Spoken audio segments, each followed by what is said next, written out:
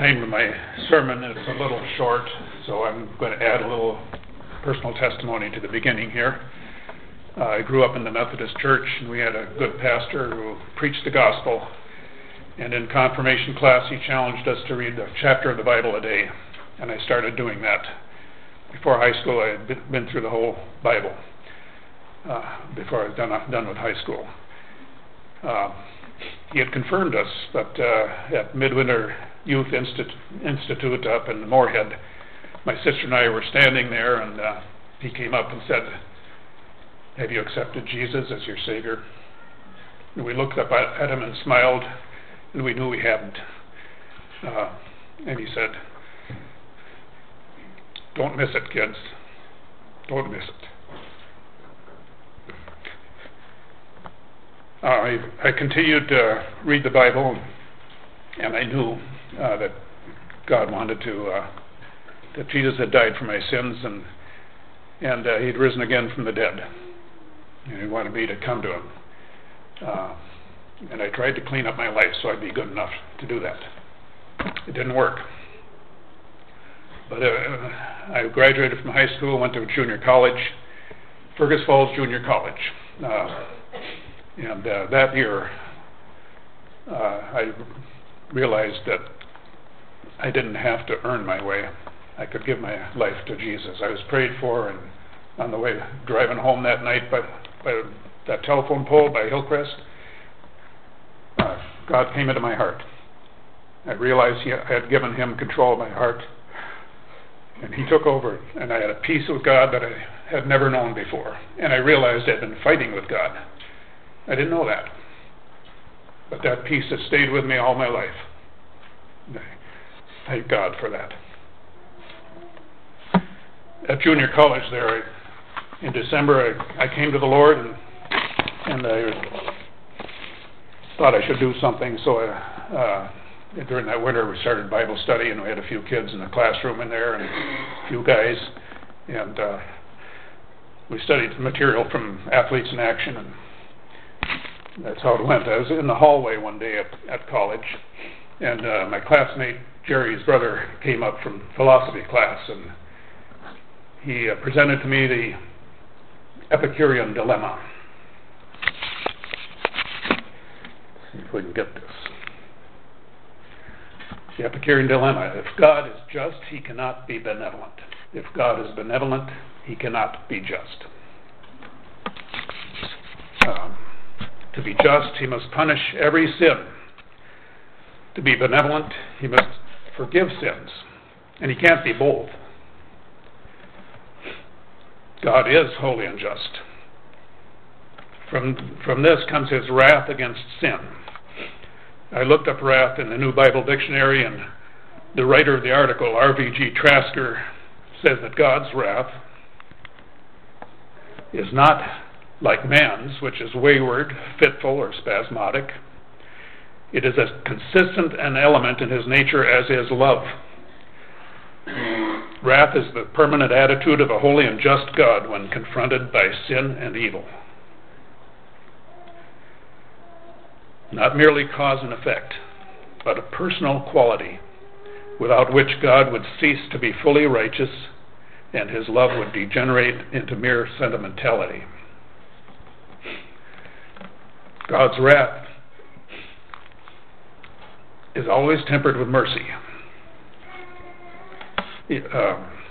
Even when He pronounces a sure judgment upon His people, Israel, there's always an exception granted for repentance, even if it is not mentioned. Trasker warns, for a sinner, however, to trade upon this mercy, as Romans 2:5 says, will store up wrath for himself against the day of wrath, when God's righteous judgment will be revealed.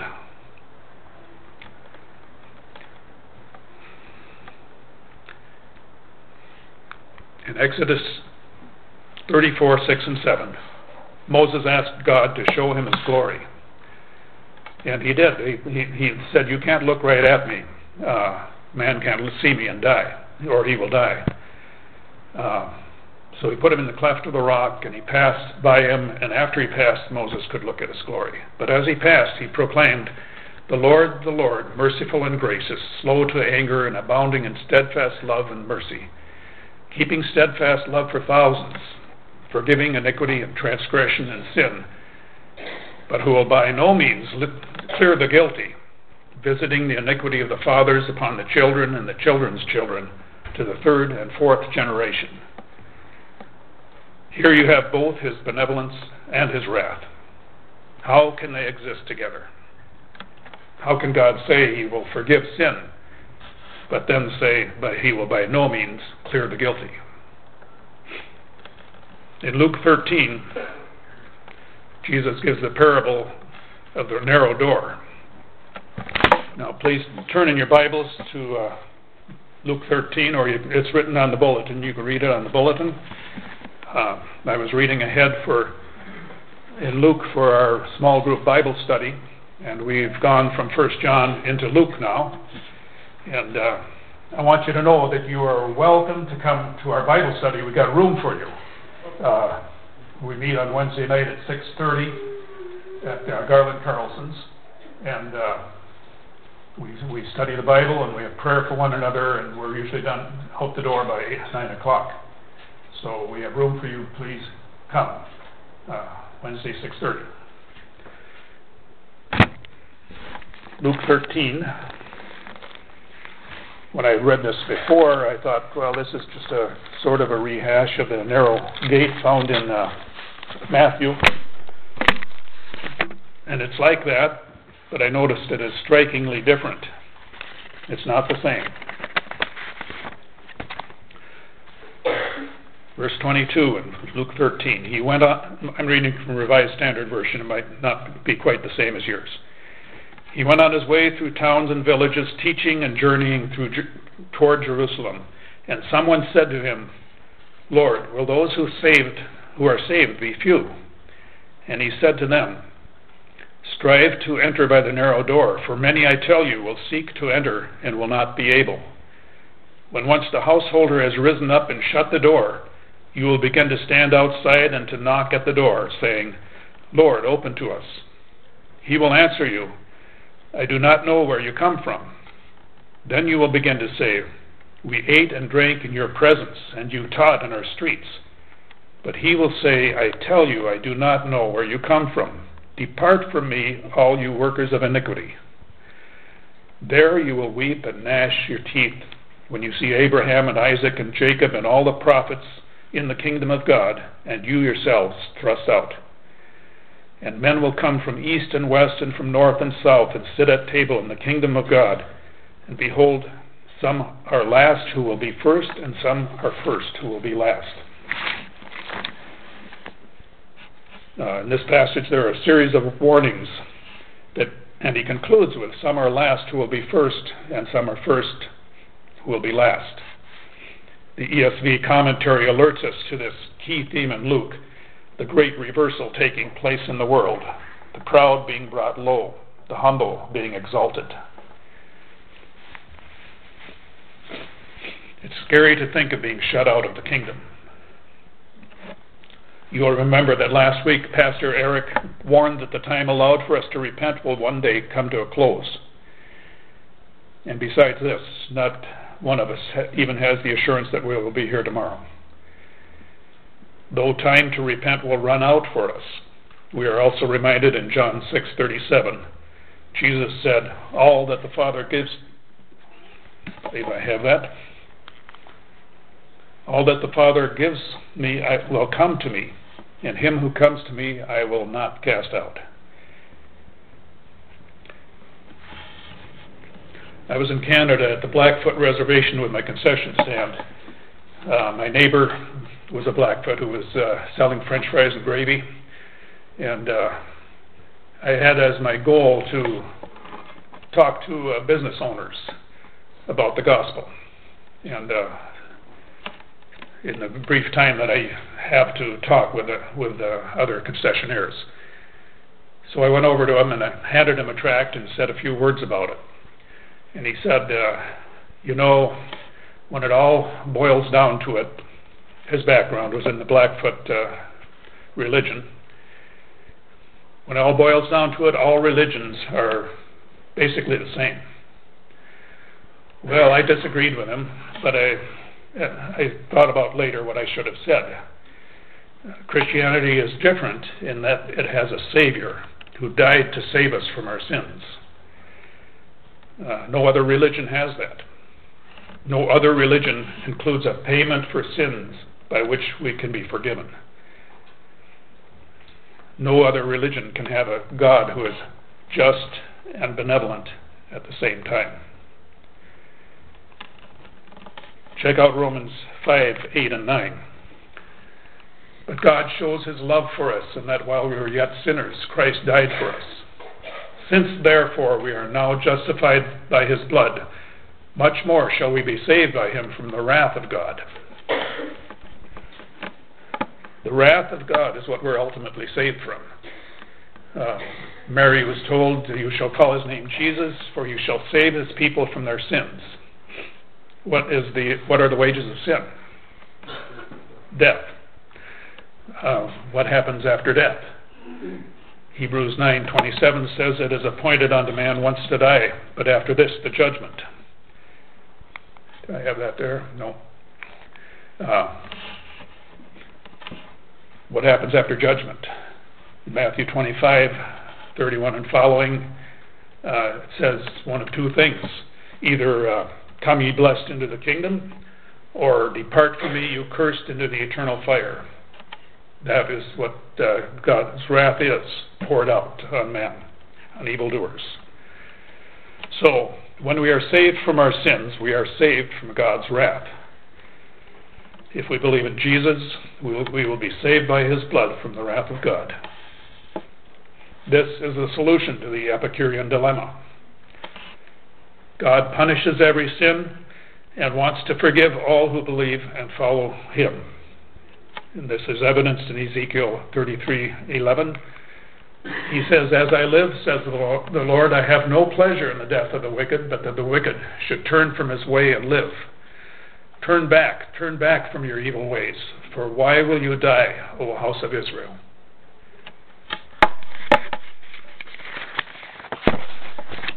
God punishes every sin, but Christ is the substitute for everyone who believes. He takes the punishment of God's justice so we might receive his benevolence and follow him. This is described in Isaiah 53:5 and 6.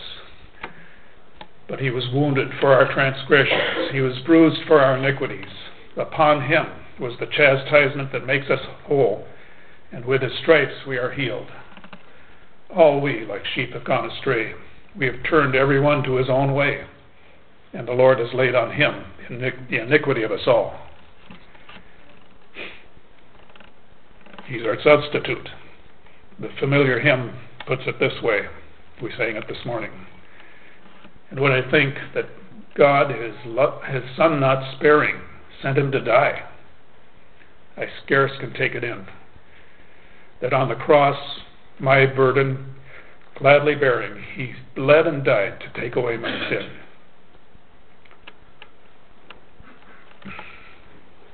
What must we do to be saved? Believe in the Lord Jesus Christ, and you shall be saved. It costs you nothing. It's a free gift. I thought I had to clean up my life, but it's free. I've finally discovered that. It costs you nothing, but it costs you everything. He who finds his life will lose it, and he who loses his life for my sake and the Gospels will find it. Again, mixing in another verse there in the Gospels, but he who loses his life for my sake will find it. Check out Luke 14:33. So therefore, whoever of you does not renounce all that he has cannot be my disciple. It costs everything, and it costs nothing. I imagine that in the eternal counsels of God, the Father and Son and Holy Spirit planned for the salvation of mankind. And the conversation might have gone something like this. We need to attract those who are humble enough to recognize that God is the center of the universe and central to it, and not themselves. We need to oppose the proud and give grace to the humble. How can we do that without the proud catching on and climbing over the wall into the sheepfold? Let's make it simple. So simple that only those who truly seek God will get it. Here's the plan. He who believes in Jesus will be saved. The proud and boastful won't go for it. They'll say, give me some credit here. I know there isn't any such thing as a free lunch. Too simplistic. Simplistic? Simple, yes. Simplistic, no. And in this case, there is a free lunch. And no, you don't get any credit. It's absolutely free and costs you nothing, though it costs God a lot. It's a free gift that you cannot repay. Look at 1 Corinthians 1:23 and 25. But we preached Christ crucified, a stumbling block to Jews and folly to Gentiles. But those who are called, both Jews and Greeks, Christ the power of God and the wisdom of God. For the foolishness of God is wiser than men, and the weakness of God is stronger than men. Simple. But a lot of men and women, I'm afraid, don't believe it. Those who believe will be forgiven. For the unbelieving, God will by no means clear the guilty. They will be left outside the narrow door.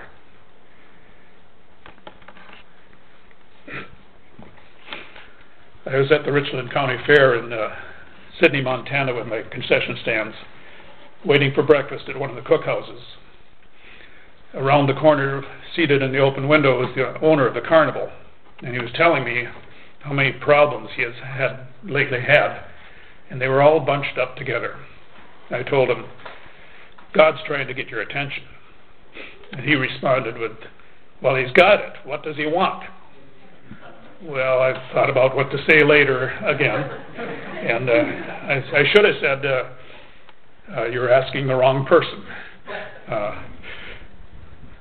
If he's really got your attention, you'll ask him, and then you'll listen. Maybe after prayer, maybe listening to sermons, but first and foremost, you got to look for it in your most direct connection with God, His revealed Word. And as you read that, you should ask the two questions that Paul asked when he was converted on the road to Damascus. Who are you, Lord? What do you want me to do?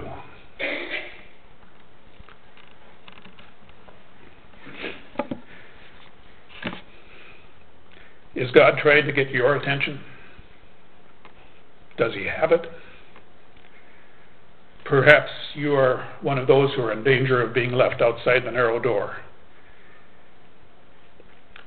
After the service, I'm sure that any member of the leadership team or one of your Sunday school teachers would be happy to sit down with you and show you the simple steps it takes to enter through that door, the simple steps of repentance and faith in Jesus Christ, who died for your sins and rose again from the dead. Get together with one of us, and we'll pray with you. If you wish, come to the front row after the service and sit down, and we'll come over there and share and pray with you there. And then make it a daily habit of reading the Scriptures and asking the two questions that Paul asked. Who are you, Lord? What do you want me to do?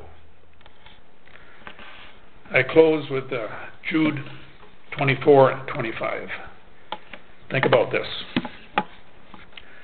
Now unto Him who is able to keep you from falling, and to present you faultless before the presence of His glory with exceeding joy, to the only God our Savior, through Jesus Christ our Lord, be glory, majesty, dominion, and authority, before all time, and now, and forever. Amen.